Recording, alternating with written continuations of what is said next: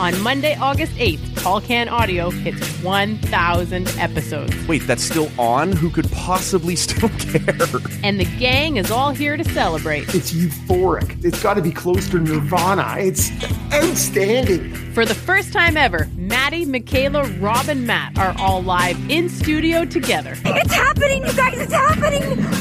Oh my God! Oh my God! I wish you all were here! Is this likely to go well? Just check my notes here. No. At least it will make a lot of noise. Boom. Here comes the boom. 1,000 pods and 1,000 pints. I don't think I've ever been as proud in my entire life. TCA 1000 drops Monday, August 8th, wherever you find low-quality podcasts. Fucking out of control shit.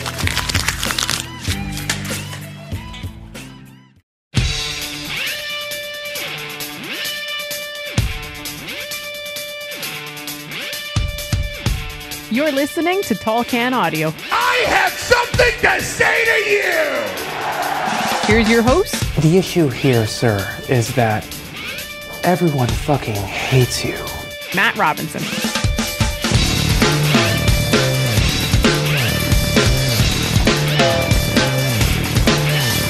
Yes, sir, we are off and running again. An all-new episode of the Tall Can Audio podcast. Welcome inside the TCA studio in beautiful Bytown, Canada. Just me here today, riding solo, as you heard in the new intro there. Nobody fucking likes me. It's funny when you put these things together yourself. Sometimes it hurts your feelings when you listen back later. Hope you're all having a great day. Thought we would put together a bonus episode of the podcast. It's been a crazy week. Lots going on. And it's been hard to keep up. It was going to be an awful lot to try and get to on Sunday. So we thought, why not throw down something extra right here in the middle? We are on Twitter and Instagram at Tall Can Audio. You can let us know what you think of the shows there. Either in the comments, or the replies, or the direct messages. We're on Apple Podcast, Google Pod, Spotify. Anywhere you find your podcast, wherever you're hearing us right now, there's a subscribe button, a follow button. Go ahead, hit that, stick around, join us. We got lots of great stuff coming. We'll get to that in just a second. First, we always start in the same place. Just because it's just me here doesn't mean I can't have a pint. So we're going to do that. It is the Crooked Nose Stout from Cameron's Brewing Company down in Oakville. I think I've had this before a time or two, but looking forward to giving it another try, right? It says here kind of a deep black with a tanned head. It has roasted barley and deep cocoa flavor.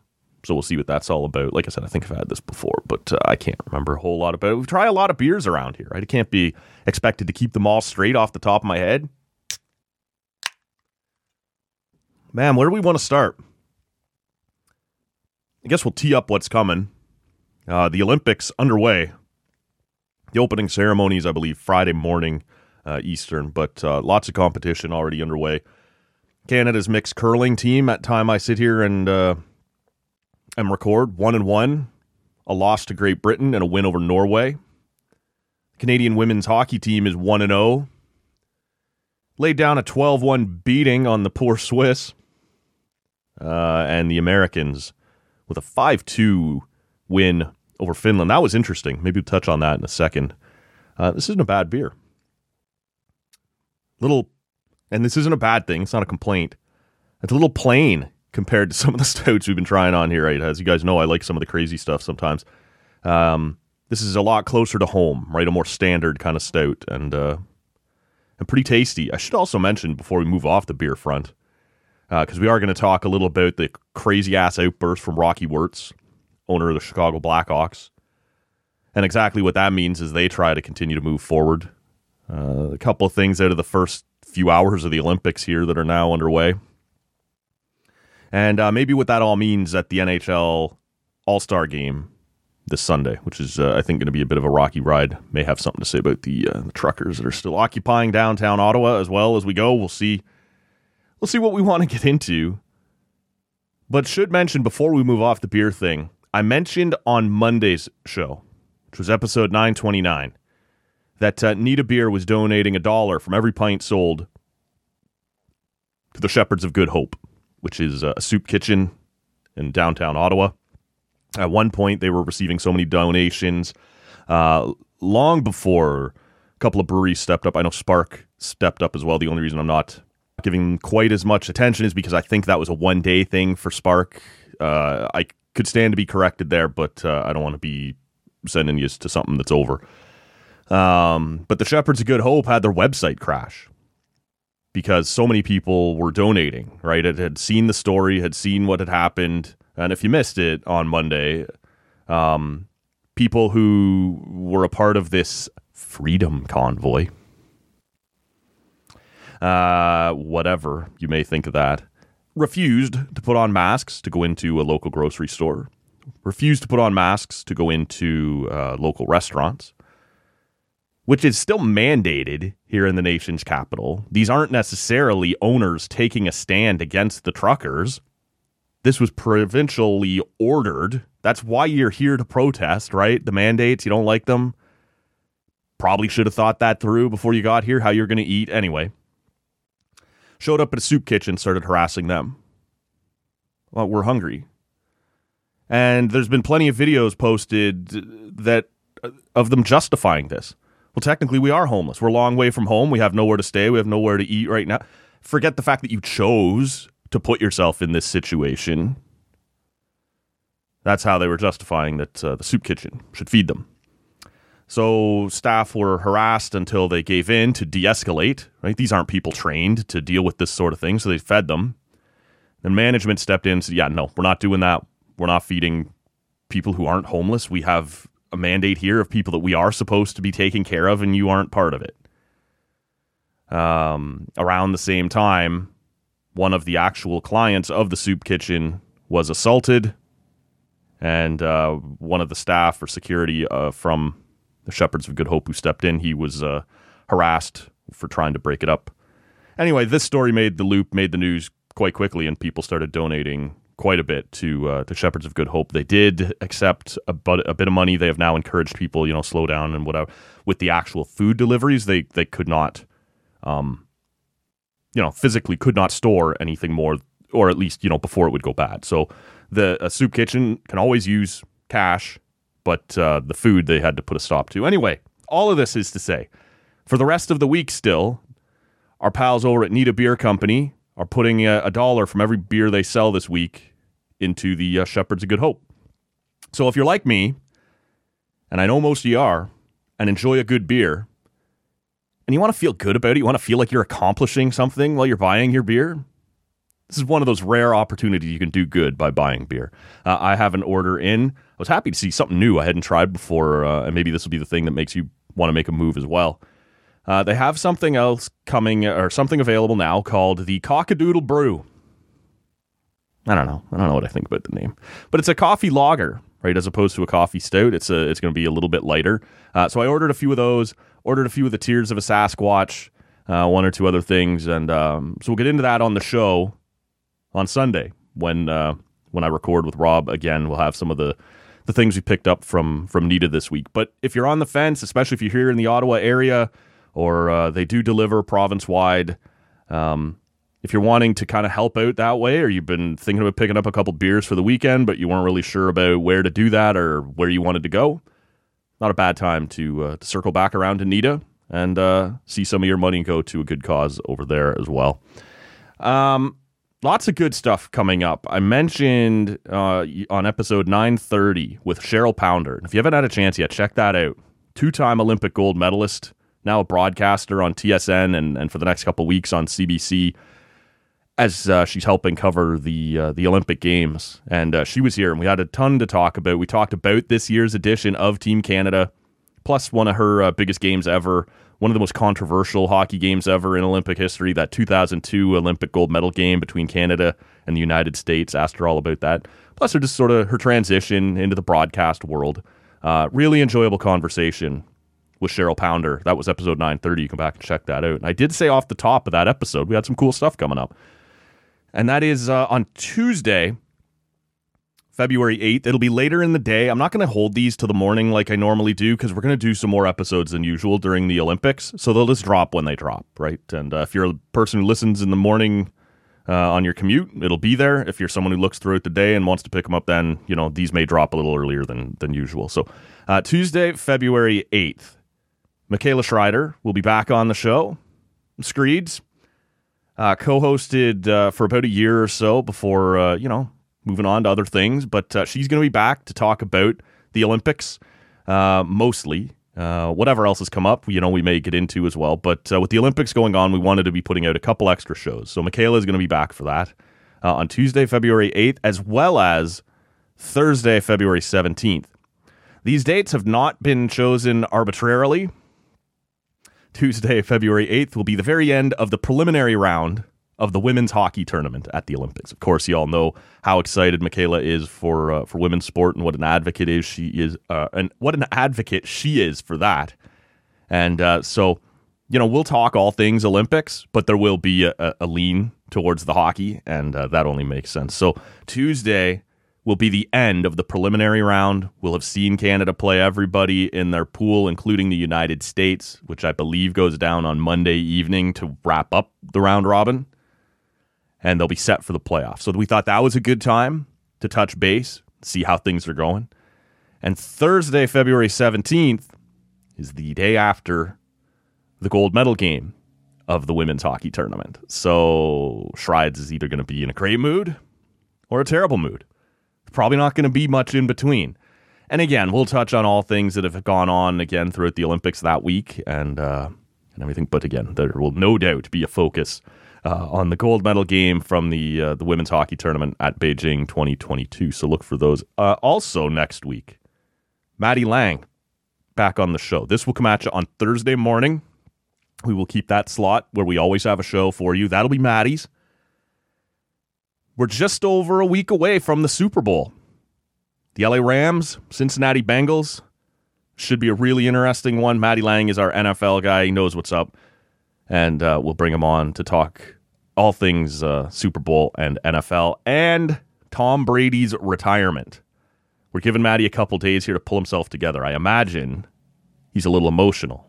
So we wanted to give him a couple of days before bringing him on to talk about that. And I know he's going to want to talk a little bit about the Canadian men's national team as well as they continue their quest to qualify for the World Cup. So that'll be next Thursday morning with Maddie Lang. That's February 10th.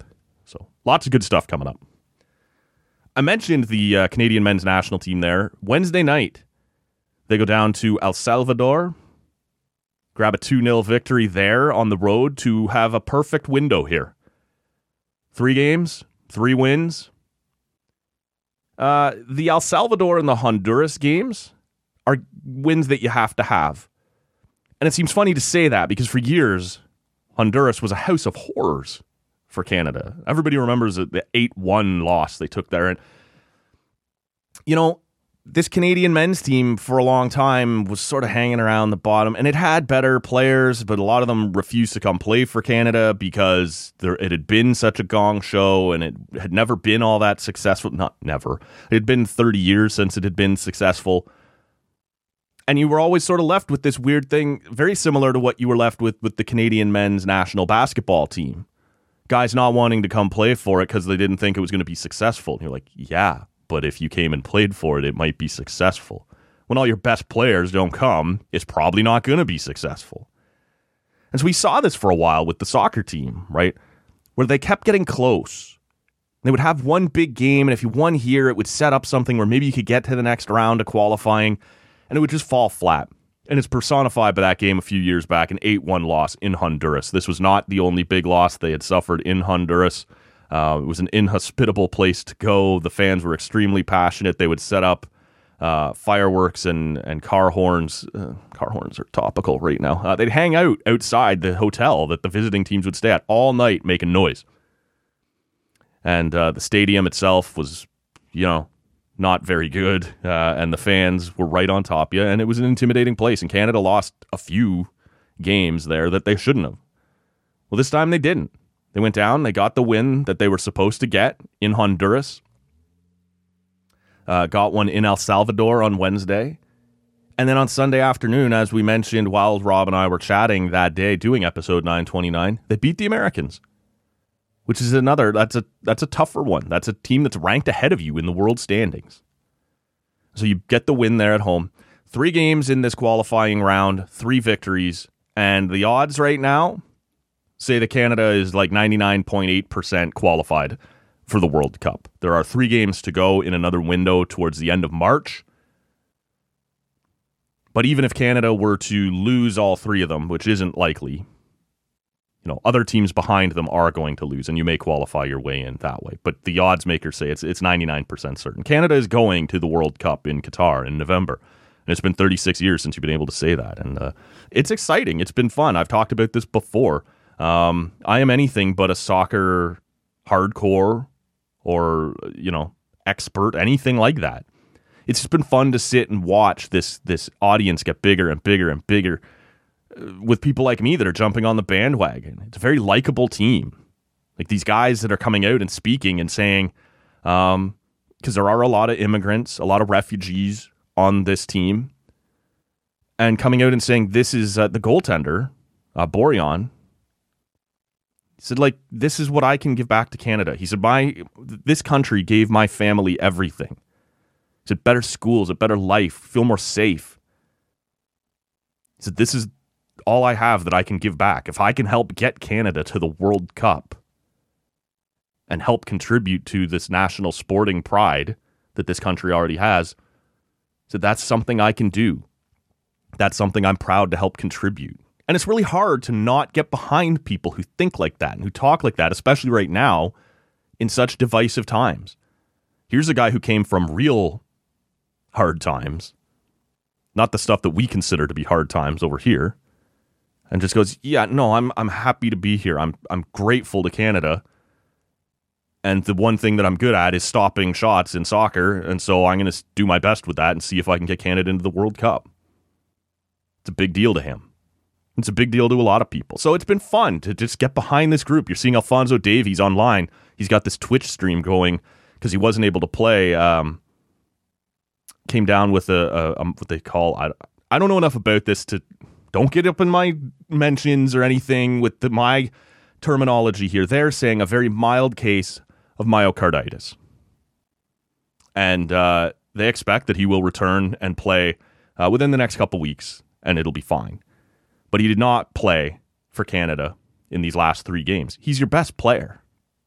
Arguably speaking, anyway. You could make a case this last couple days for Jonathan David. For a couple guys, maybe.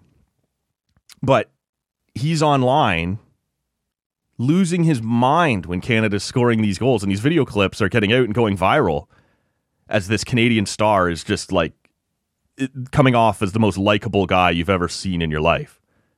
And it's just hard not to get wrapped up in it. So maybe we'll talk to Matty more about that when he comes on next week. He's certainly a more knowledgeable footy fan than I am. But this has been fun to watch. And yeah, Canada gets 3 more wins, and they're going to the World Cup in Qatar. So that will be exciting. You can look for that in November. It's always interesting around the World Cup. You see the flags, right? Canada is, in a lot of ways, a country of immigrants. And you see flags from all over the world waving during the World Cup. And it'll be cool to see maybe some Canadian flags this time on those vehicles. Maybe how many, people aren't having to go and cheer for places, and maybe some will, right? Lots of people still proud of their heritage. But a lot of other people just saying that, look, Canada's never there. I'll cheer for where my grandparents came from, or just whatever, randomly pick a team and get on board because it's fun or my favorite players from there. Maybe you get a little more Canadian this time, a little more Canadian flags flying around, or a little more passion for the Maple Leaf when we get to the World Cup. It's going to be fun. I always laugh when I'm doing these shows on my own. There's no filler when I got to stop and take a sip. Half the fun of doing the show is sitting here having a beer, but normally you can sneak it in while somebody else is talking. Tough start to the women's hockey tournament at the Olympics. Like I said, Canada won 12-1, so not tough competition-wise. But Melody Daoust goes down with an injury. And they've been pretty tight-lipped so far about how serious it is, but she is a seriously important part of this team. centering that second line with Natalie Spooner and Sarah Fillier. And man, what an Olympic debut for Sarah Fillier.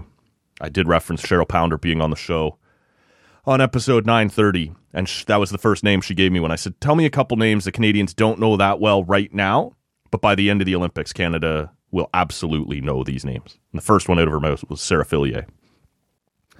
Sarah Fillier's first shot at the Olympic Games goes in, and she ends up getting another one not too long afterwards to get off to a fantastic start for both her and for Team Canada. But her center, Melody Daoust, goes down, and look, Canada's got plenty of depth to get through, especially this kind of round robin, without too much trouble. But we don't know yet how long Melody Daoust is going to be out, and so that's a little bit scary. The Americans find themselves in the same boat, although with a little more certainty. Brianna Decker, really tough injury to watch. It looks like an ankle. And when I say it's tough to watch, I made the mistake. I didn't watch the Americans versus the Finns on Thursday morning. I was puttering away at a couple things here in the studio, and when I checked Twitter afterwards, I'd heard that she'd gotten hurt. And then I saw a video pop up, and I was like, well, let's see what happened. It's not a good video. Don't watch it. And it's not so much the injury, because the camera is far enough back that, you don't, it's not gross in that regard. It's the screaming. That's one of the things that happens in these empty arenas, which the Olympics are being contested in. You can hear everything, and you immediately start to hear her shriek when it first happens. And then she goes down, and she's still screaming. And as she kind of settles down, there's still almost this, like, I don't want to call it moaning, but it's like lower in pitch. She is badly hurt. You can tell she's in big trouble and in incredible pain. And some of that gets drowned out in a full building when there's a bit of a crowd murmur. And obviously when there's a big injury like this, the crowds go pretty silent too. But it's not dead silence like these. It reminds me of, we've probably seen a few of them.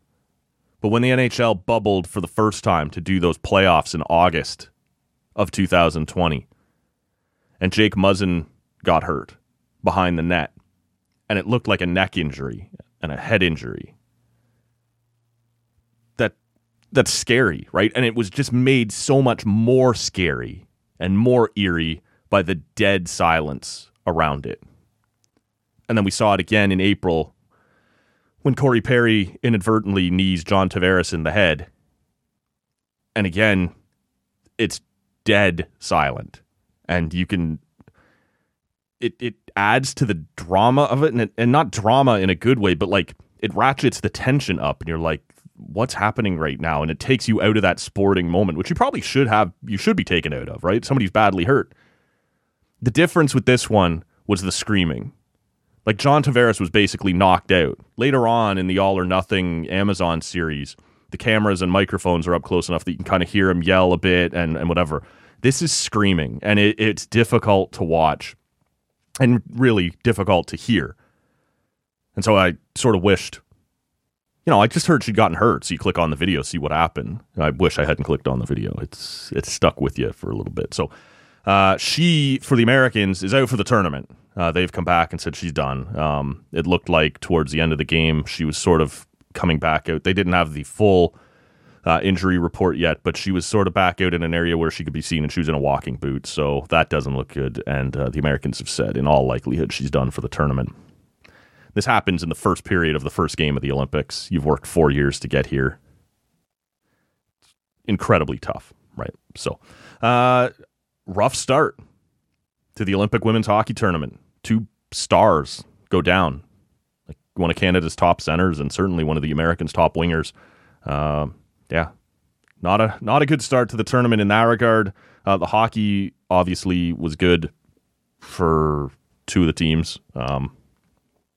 Entertaining to watch. I did stay up for most of the Canada-Switzerland game, but these 11:30 or 11:10 starts, they make you kind of miss the West Coast 10 p.m. games. You kind of go, I can handle that. Anything but having to wait till 11:15 again. So we wish both of those players a speedy recovery, but kind of rough to get off to a start like that at the Olympics with 2 such important players going down that fast. Now, the truck people are still here. Well, some of them. Nowhere close to what it was over the weekend. It dropped drastically on Sunday as most people had to get back to their real lives. It's just your hardcores here now, although they are predicting a possible second wave in Ottawa. I did read in The Citizen on Thursday that there's also now a tractor convoy from somewhere near Alexandria. Perhaps it's planning to make its way here on Saturday in support. Maybe some other truckers rolling back in. I'm not sure what you do here now, because you have allowed them to get in, get settled, get set up. There was a command center. They've been given a parking lot at the near the baseball stadium to pretty much do whatever they want with. It's out of hand. And there is a right to protest. You had to let them in. And now you have to find a way to get them out. My question is, do you have to let them in again? If there is this scheduled second wave, and you're already having this problem, and you can't get the originals out, do you have to let anyone who wants to come in and join again for the weekend, once their work week is over, do you have to let them back in? Or can you close off the streets and just go, no, nothing else is coming in here, sorry. There will be people yelling and screaming that you are shutting down free protest at that point. And I'm not sure they're incorrect when you say that. Yes, we are. That's what we're doing. Like, how long is it a protest before it becomes an occupation? People who live in downtown Ottawa would tell you it's already an occupation. They're going through hell right now with the noise and the traffic and the stench. It's not good. So we let you have your protest, but it's not that thing anymore. Those people could argue, well, this is a new protest, or we're joining the protest, or it gets really hairy, it gets really complicated. Now, shutting off the streets isn't unprecedented. Every Canada Day, the streets are shut off. You cannot go downtown Ottawa. They don't let traffic in. It's all blockaded. Pedestrians only. It's part of having Parliament in downtown Ottawa on Canada Day. You know, you can only walk. And that's fine, because for a long time we've just sort of recognized that as, yeah, that's probably going to happen on Canada Day on Parliament Hill, the capital of the nation. But not everybody loves it. It's an inconvenience for some, no doubt. But at least it's predictable. Canada Day, it's in, and then it's lifted, and it's over, and you're back to whatever. And we did talk on Sunday, Rob and I, about the idea that if you buy property across from Parliament Hill, there are going to be inconveniences. There are going to be protests. Some days it's going to be hard getting home. Some days it's going to be noisy. But I don't think you ever volunteered to sign up for 6 straight days of this kind of noise, this kind of mess, late into the evening, these sorts of things. It's hard to get, like, lots of people with disabilities and seniors are saying they can't get their groceries delivered. People walking home from work or whatever, if they're wearing a mask, are being yelled at and taunted. You know, I think at some point we've crossed a bit of a line here. So could the cops put up a blockade and stop anybody new from coming in? I think that option has to be on the table for the weekend. There's also been rumors of more of these convoys showing up in Toronto and in Quebec City on the weekend for support protests or support rallies, whatever you would want to call it.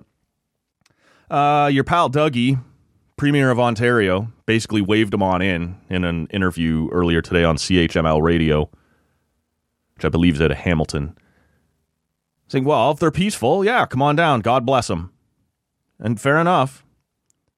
But at the same time, there are Toronto police and authorities already kind of putting in place certain blockades, places they don't want them getting in and getting stuck. Dougie, I assume, is fine with it because he'll go to the cottage. Whenever there's any kind of emergency, Doug can be found at the cottage. So the fact that Toronto could be turned into a parking lot as well is probably not of particular consequence to him. And really, they're not going to protest him. He's a buddy. He's been oddly quiet until today. Didn't have much to say. The ones that are from Ontario here are likely his voters, so he doesn't want to upset them. We got an election coming up. When in reality, if you're protesting the mandates and the health measures and everything, those are all provincially mandated, and you should be at provincial capitals. But since it's not, and since it's just an anti-Justin protest, yeah, we're here on Parliament Hill. Justin's not on Parliament Hill, but at this point, there's train horns down there. Look, truck horns are loud enough. But for you to have brought a train horn just to attack the people who live in downtown Ottawa with this relentless noise, man, it's gross. And one of the things I'm seeing calling for, like, I want them out of there. This is over. You've had your time. Your point's been made. But it has to be done by the cops. And on Wednesday,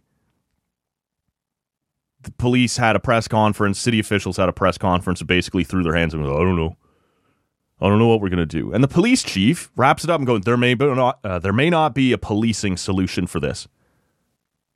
So what then? Do they just live here now?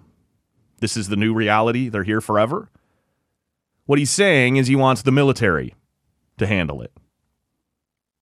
The military and Trudeau have both said, no, we're not there yet. We're not at this point. The RCMP can come in and help. Justin has offered that. They don't want that. They want military help. And you can't do it.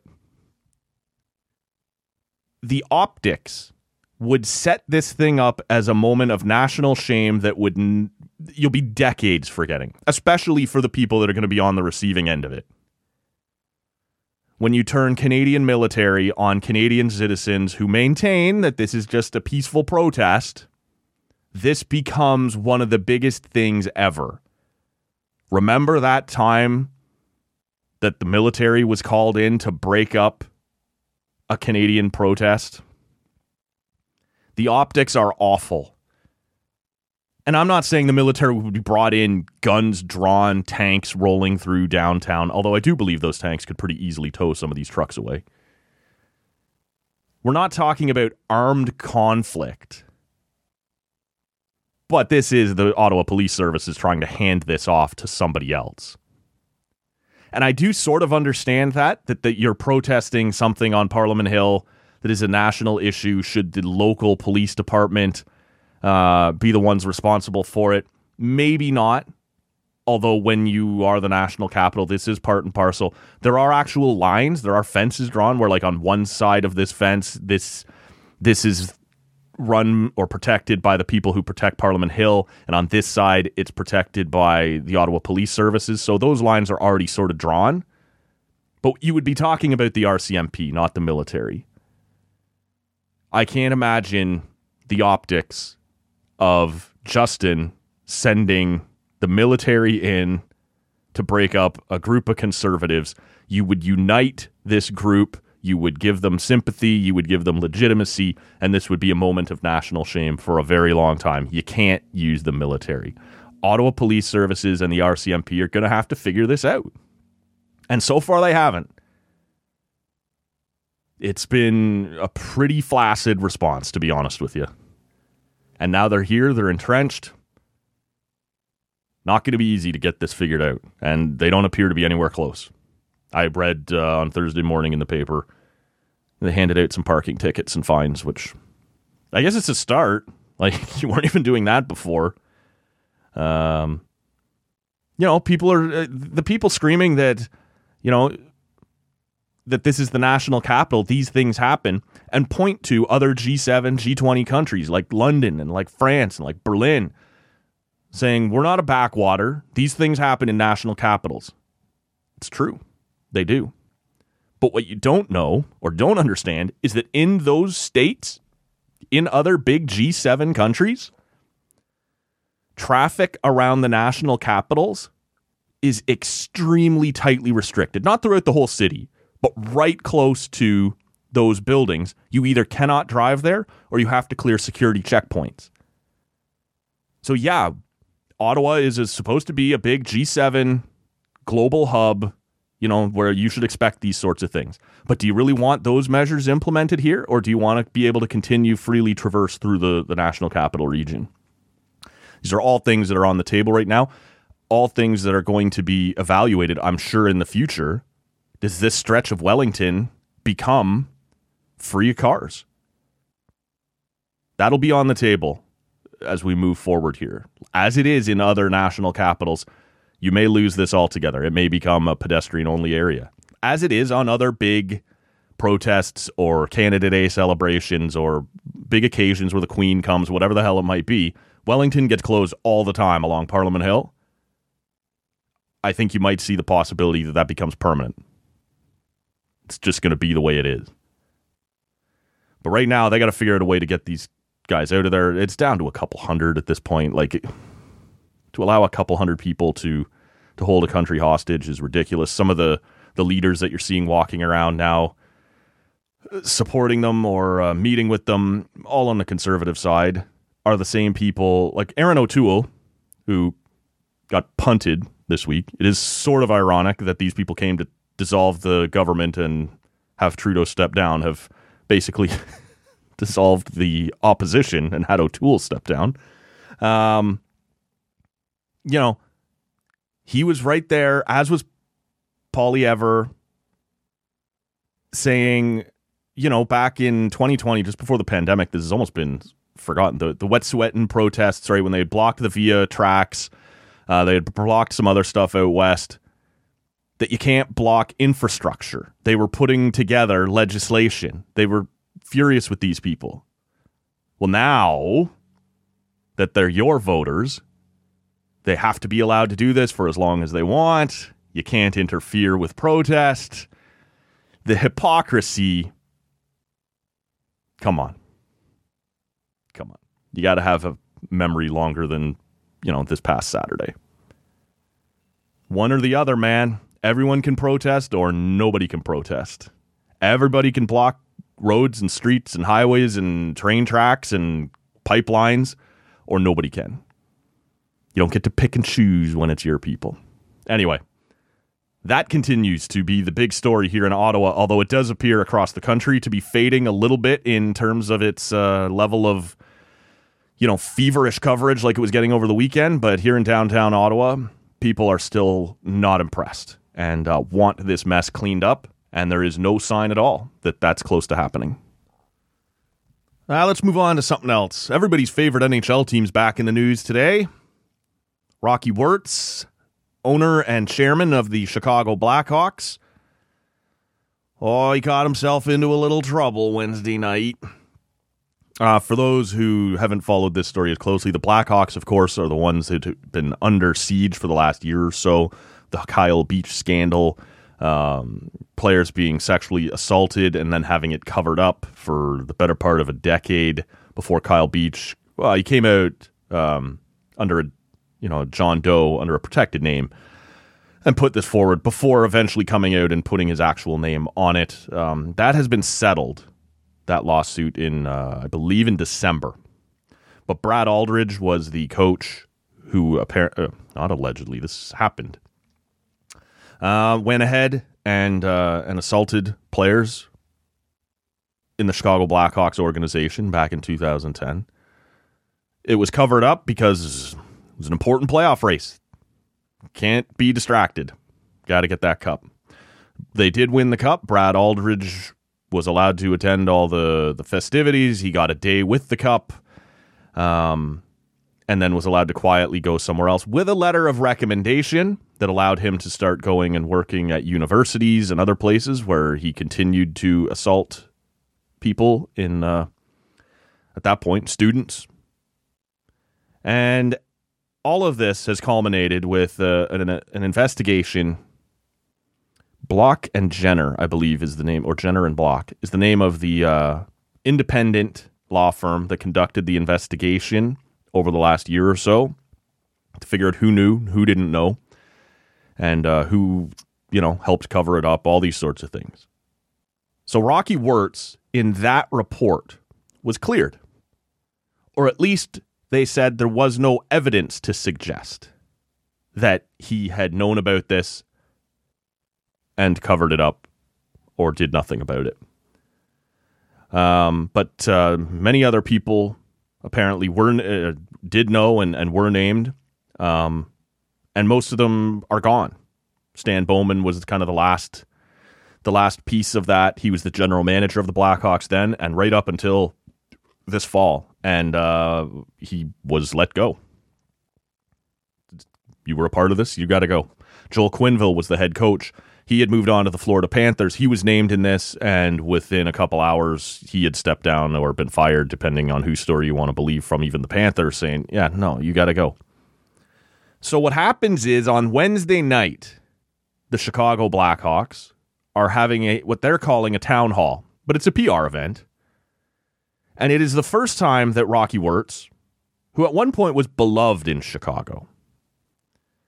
For people unfamiliar, that was an archaic organization in the way it was run under Rocky's father for a long time. Bill Wirtz, one of the cheapest owners in league history, they called him Dollar Bill Wirtz, would not allow almost any money to be spent on the team.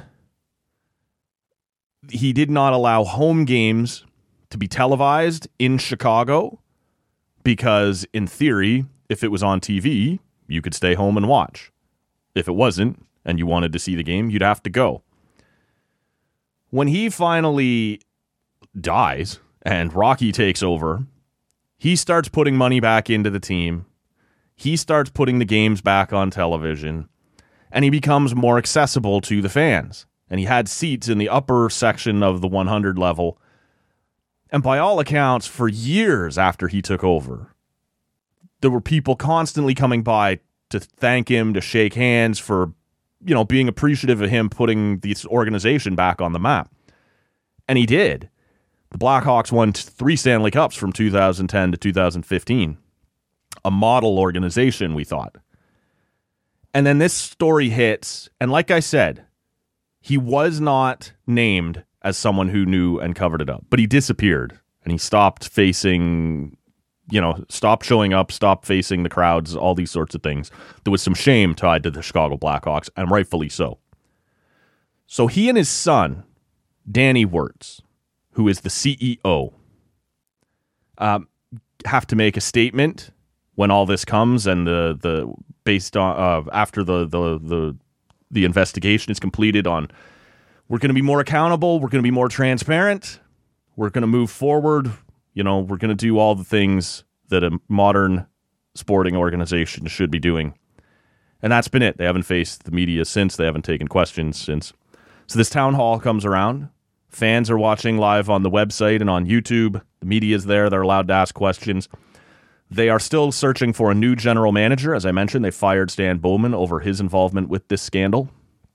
So that's on the table. The team's rebuild, what might be coming next. All these sorts of things are supposed to be discussed. And you have to know, because I'm going to play the audio for you here in a second. It didn't go so good. You have to know, because you haven't made yourself available to answer these questions and to talk about everything that's happened, that this question is coming.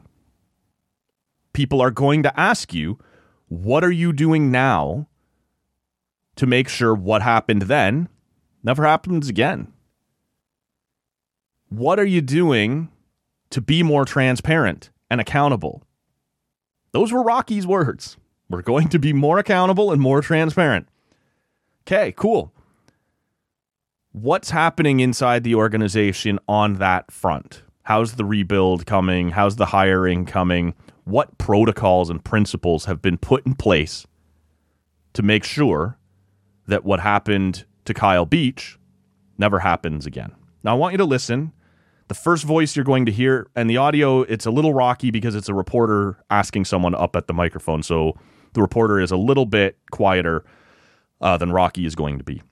Listen for a couple of voices here. The first voice you're going to hear is reporter Mark Lazarus of The Athletic, asking what you're doing to look forward here, and what have you put in place to make sure what never happened. How are you empowering the players to make sure this never happens again?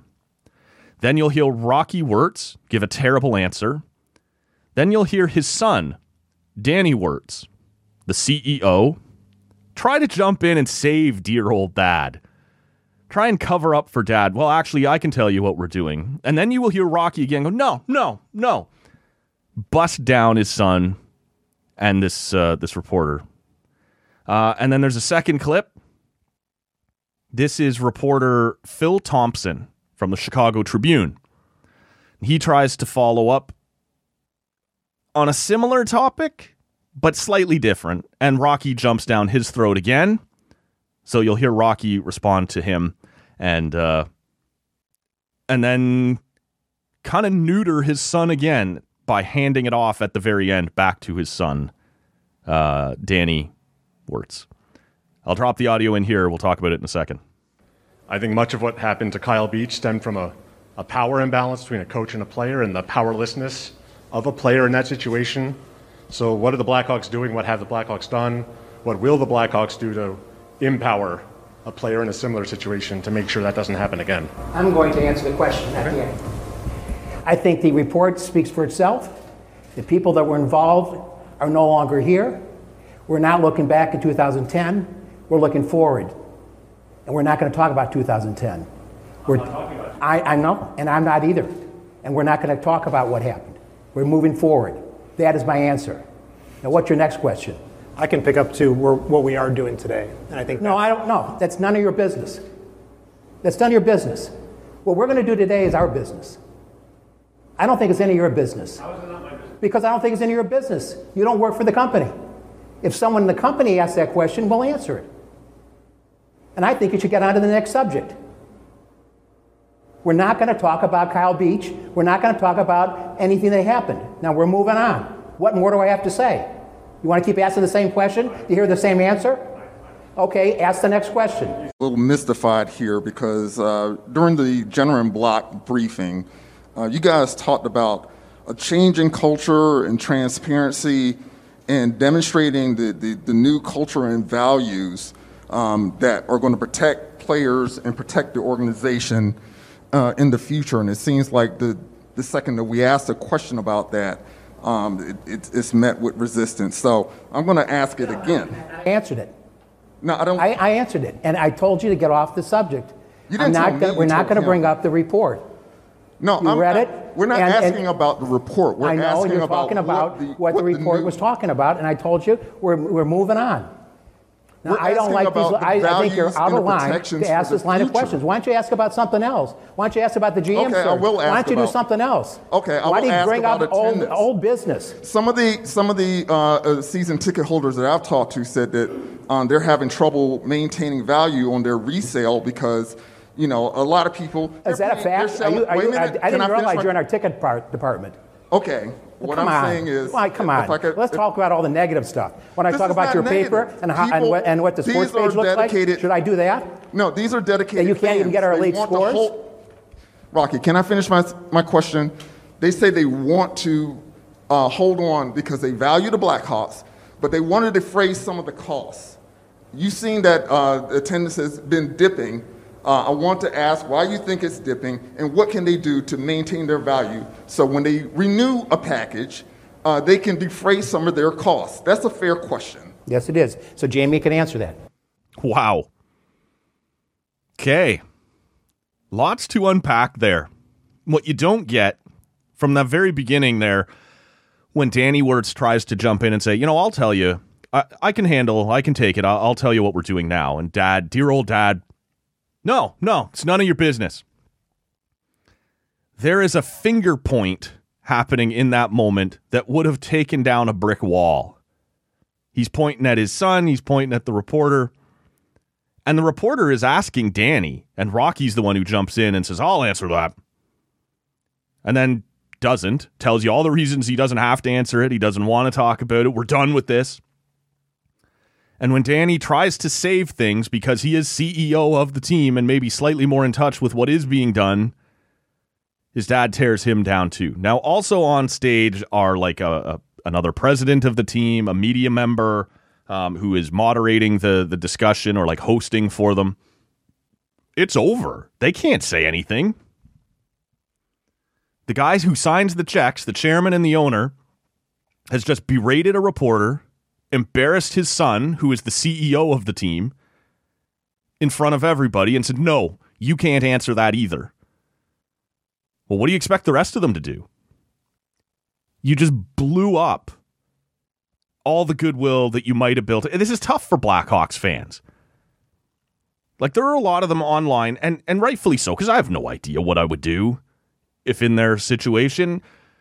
There was all that talk back in the 90s when they uncovered everything that was going on at Maple Leaf Gardens, right, and the abuse that had been suffered there. I was too young to really understand what was going on, why it was a thing. Would I have taken it out on the players? Do I know who knew? All that sort of stuff. I don't know. You kind of give them the benefit of the doubt and go, this is a new group, new ownership, new management, new players. Like all of it is, I guess you sort of carry on. And I think to a certain extent, that's where Blackhawks fans were at this point, right? This all came out in 2021. You're embarrassed. You don't really want to go out tomorrow in your Blackhawks hat. But at the same time, it's been 10 years since this happened. Everyone who was involved has either already moved on or has now been fired. And you can kind of go, I'm going to believe them when they say they're aware that this was a problem. They have cleaned it up. Everyone who was involved is gone. It's safe for me to continue as a fan. And the organization comes out and says, we will make sure this never happens again. All right. If I'm a Blackhawk fan, I'm probably going, yeah, all right. Like, that sucked. But you probably are ready to carry on cheering for your favorite team. And then this happens, where the owner comes out and goes, nope, we're not talking about it. We're not talking about Kyle Beach. You have no right to ask us about that. Like, every piece of it just blows up. First of all, transparency and accountability, not so much. And at the very top of the pyramid, like, I do believe that Danny Wirtz and a lot of people who work for the Blackhawks have started to put in, some work and some protocol to make sure that this doesn't happen again, and that there are proper ways to report these things, and that no one has to feel that way anymore if they work for the Blackhawks. They've started to build a more modern front office. But it's all completely discredited when the guy at the very top of the pyramid just shreds it all. We don't have to talk about that. We're not talking about that. And berates his own son. Like, what a bully. He's being abusive to the media and to people who work for him. Forget the fact that the person who works for him is his family. I think we get a good picture of how things go at around the Wirtz household. Not that they all still live together. They're older gentlemen at this point, but you know what I'm saying. You completely blew up any good work that the Blackhawks might have been able to do here over the last little while to rebuild any sort of goodwill. And everybody who works for the organization now, who may come in the future to some problem, whether it be as serious as what happened to Kyle Beach or not, well, why would I report this? Eventually, this has to work its way up the chain of command, and that's the guy at the top? He doesn't seem that sympathetic. He doesn't seem like someone who's really got my back. He seems like someone who wants to duck any responsibility, who wants to make sure that, this story just dies and goes away. It's a pretty gross look. And if I'm Danny Wirtz, I am furious. How am I the CEO of this company tomorrow, knowing that I was dressed down by my own father on stage in front of the fans and the staff? I'm trying to save your out-of-touch ass by going, well, okay, but, we can tell you this is what we're doing and these are the steps. No, shut up, no. Thanks, Dad. Okay. What a mess.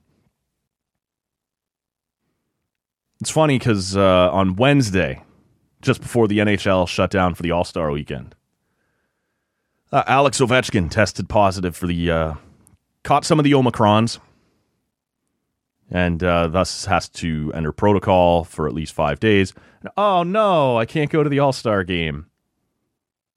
Now, I may be painting that a little bit cynically, as I do from time to time, but Alex Ovechkin in 2020 didn't go to the All-Star game. There was a rule put in place. If you don't go, you have to be suspended for a game either before or after. And he was like, all right, use a night off anyway. And I think there was another time he chose not to go as well. Alex Ovechkin, at this point in his career, at 36, 37, whatever he is not that interested in going to the All-Star game. Did he actually test positive for COVID? Probably. Is it possible that it was just like, I'm not going? The reason I bring it up is on the Friday of All-Star weekend, Gary Bettman always has a press conference, kind of a state of the league, Q&A. And I have a feeling he knows what the first question he's going to be asked is, and probably the second, third, and fourth after this Rocky Wirtz outburst. And I wonder if Gary Bettman is suddenly going to get one of those conveniently timed cases of Omicron, where he doesn't have to be there either. Obviously, I'm being a little facetious for all the things I don't like about Gary Bettman. The ducking and the condescension and the dodging of questions, whatever. He does at least usually show up. But All-Star Weekend just became Rocky Wirtz weekend. The Chicago Blackhawks scandal right back out in front. We're all going to talk about it now. And that's all Gary's going to be asked about. I can't imagine he's particularly thrilled with... and this is one of his top guys. Like, the executive committee of the National Hockey League is made up of, I think it's 8 owners. And these are your most entrenched guys. It's the Jacobs family in Philadelphia, the Snyder family in... the Jacobs family in Boston, the Snyder family in Philadelphia, and yeah, Rocky Wirtz. And these are people, Rocky Wirtz included, the Wirtz family, the Ilitch family in Detroit, who got Gary this job. I don't think they're going to turn around and force Rocky Wirtz to sell. I don't think they can do that. I think he's too entrenched. I think he's too much part of the fabric of the league, as gross as that is to say. But they're going to be pissed. You already cost the league all kinds of horrible press with this whole thing. And when you're supposed to be out here kind of putting a good face on it and cleaning it up, you say that again? You say, we're done? We don't have to answer your questions? We're not talking about Kyle Beach? Not good. You just dragged it all right back out into the open again. Like, it makes you wonder what the hell he was thinking. Because again, as I said off the top of this topic, you knew this question was coming. It's a town hall full of reporters. You haven't met with the media or answered questions on this since the report. This was a tee-up. You knew someone was going to ask you, hey, some bad shit's happened here. What have you done to make sure it's not going to happen again? And at that point, even the reporter kind of has said, since he asked it and this blow up happened, he goes, I felt like it was kind of a softball. Because you've had weeks to prepare for this. You knew you were going to get asked. And even if you give one of those shitty corporate mealy mouth, really nothing answers, that's just like, oh, we think it's really important this, and we're going to make sure of that. And, you know, we take this all very seriously. The question's answered. It's probably a shitty answer, but it all moves on. This was easy because you knew it was coming. You had time to prepare exactly what you wanted to say. And instead, you flew off the handle, yelled at the reporter, yelled at your staff on stage. And I love at the end of the second clip when the reporter goes, come on, this is a fair question. Goes, yes, it is. So Danny can answer that. So Rocky's not going to answer it. And the son, the CEO that he's now neutered, he's like, here, you take this one now. You have my permission, son, to answer this question that I have screened for you. Fuck, you're killing me, Dad. It's insane that it got to this point, and that's what Gary's All-Star Weekend is now going to be all about. This mess in Chicago being dragged back out into the daylight. And Gary, who normally would like to say something like, well, this is a weekend of celebrating the best players in the league. We don't want to focus on all our... He can't. That's what Rocky Wirtz just did, is saying we don't want to talk about it. The questions are going to be, how come you won't talk about it? Your answer can't be, I don't want to talk about it. You buried Gary Bettman heading into the All-Star Weekend. It's a gong show. Last thing before we move off of this, or last thing before we wrap it up. The All-Star Weekend does go this weekend. It's not everybody's cup of tea. Honestly, it's not really mine anymore. I don't want to get into the whole, rosters this and every team being represented. there are two events in the skills competition that I think are fun. They're going to try something here. And I kind of shit on this in 2020. The All-Star Game is in St. Louis, I believe. And they tried this thing where the players went and stood up on a platform and had to shoot it and hit a target. It was weird and stupid. They're going to try something similar but different. And there's actually two that are going to take place because the All-Star Game is in Vegas, out on the Strip. The players are going to be taken by a boat at the Bellagio, kind of out into this. The fountains they're world famous. You know the fountains. The water shoots up and there's all kinds of geysers and stuff. And it's a really cool setup that they have.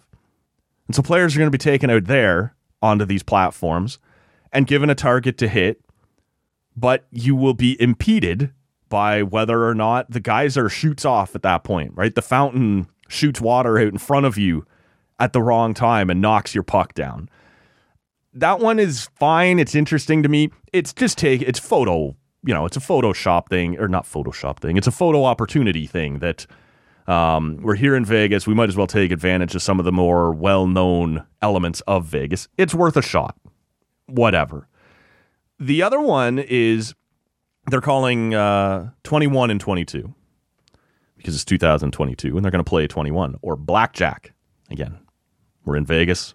Let's lean into it. It does make me laugh that for a very long time, the NHL refused to go to Vegas because they didn't want, any of this gambling stuff tied to them. There was a team name. It might have been the Aces. I can't remember, that Vegas wanted to use at one point. And they said, no, we cannot possibly reference gambling. We don't want any part of that.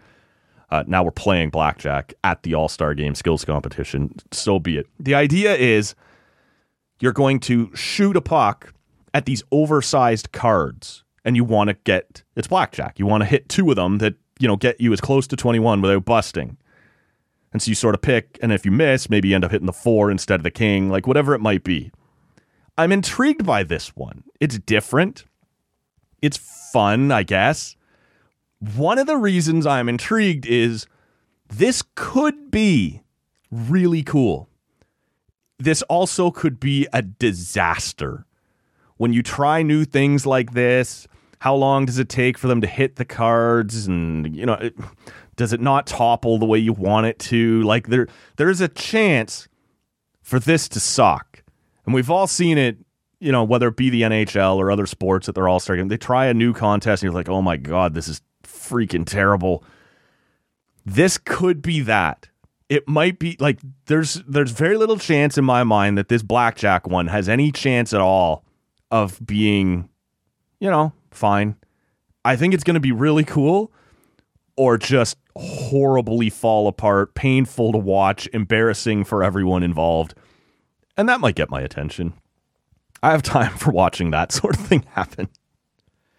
But it's kind of cool. And by doing these two, I believe that one's also happening out on the Strip. I could be wrong. I'm trying to remember this, how this is all going down.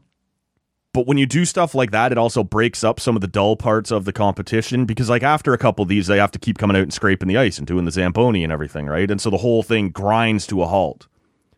But now you can take your cameras out onto the Strip, watch that while the ice is being flooded, and then come back in for the other contests. One of the other cool things they did, they've brought in some celebrity goalies for the breakaway contest. Manuel Rhéaume is going to be there. If you'll remember, Manuel Rhéaume is the one who played for the Tampa Bay Lightning for an exhibition game, the first ever woman to put on an NHL jersey and play an NHL exhibition game. I'm not trying to be an asshole. It seems like she might be getting up there a little bit, so I don't know what that's going to look like. Also, Wyatt Russell. Most people know as an actor, if they know him at all, but he is Kurt Russell and Goldie Hawn's son. And he played in some minor pro leagues. He played junior hockey for a long time as a goaltender. Growing up as a junior, and then I think played some minor league in his 20s. He's been invited in as well to be a goalie. And there are a couple other celebrities that they've brought in to be involved. And I mean, that's kind of neat. Like, one of the things that the goalies in the NHL don't love about the All-Star weekend is they're usually embarrassed. Like, nobody plays defense. Everybody's shooting like crazy during the game. So they look terrible. And same in the breakaway competition, you're encouraging these players to do moves that are going to humiliate the goalie. well, maybe this is a way around it. These are celebrity goalies. It doesn't really matter. Do what you're going to do. And maybe that's one way around it. Because they've also brought in some of these skilled shooters from YouTube. Pavel Barber is the big one that I remember. There's a couple others that, like, their whole YouTube or Instagram, TikTok persona is these wild trick shots. So they've involved them. Bring them in. Let them either take a couple shots or let them teach a couple NHLers a couple of moves or give them some tips. And then they go and try it. Maybe you save your NHL goalies from being humiliated by having these celebrities do it. So, could be fun. I think I'm more likely to watch this year than most years just because of some of these things they're trying. But the Olympics are also on. I'm more into that. This isn't something that I will be glued to. But, we always say the NHL All-Star Game is for the city that it's in. Those fans love it. Kids still love it because you get to see, in theory, some of these great players on a line together. Might Connor McDavid end up setting up, Nate McKinnon or something like that. That part of it can be kind of fun. That these crazy combinations and, the kids enjoy it. And so that's who it's for, right? But I'll flip it on and see what some of these skills competitions look like. I've missed it the last couple of years, and so intentionally missed it. I don't mean, I missed that. No, it's... I haven't been interested, but we'll see this year what it looks like. But if there's Olympic stuff going on or things more interesting, it's not like I'll be glued to it. But I do enjoy that they're going to try these two things. Like I said, mainly just for the high wire act that it sort of looks like it's either going to be great or it could just bomb horrifically. And that could be fun too, right? So I think we'll end things here. It was just sort of a little midweek show, a couple things on my mind that I assumed we probably wouldn't get to on Sunday. So thought we might share it with you guys. Here as we go through the week. Hope you enjoyed that. Hope you enjoyed Cheryl Pounder on episode 930. If you haven't had a chance to check that out yet, go back and check it out. She was terrific. A ton of personality, great insight. Really happy she made some time for us. And like I said, Michaela Schreider and Maddie Lang both back on the show next week as well. So stick around for those on Tuesday and Thursday respectively. Until then, my name is Matt Robinson, and we will see you all next time on Tall Can Audio. That was a hot mess. Inside a dumpster fire, inside a train wreck. It was a disgrace. Thanks for listening. You can get more TCA at tallcanaudio.com or by searching Tall Can Audio on your favorite podcast app.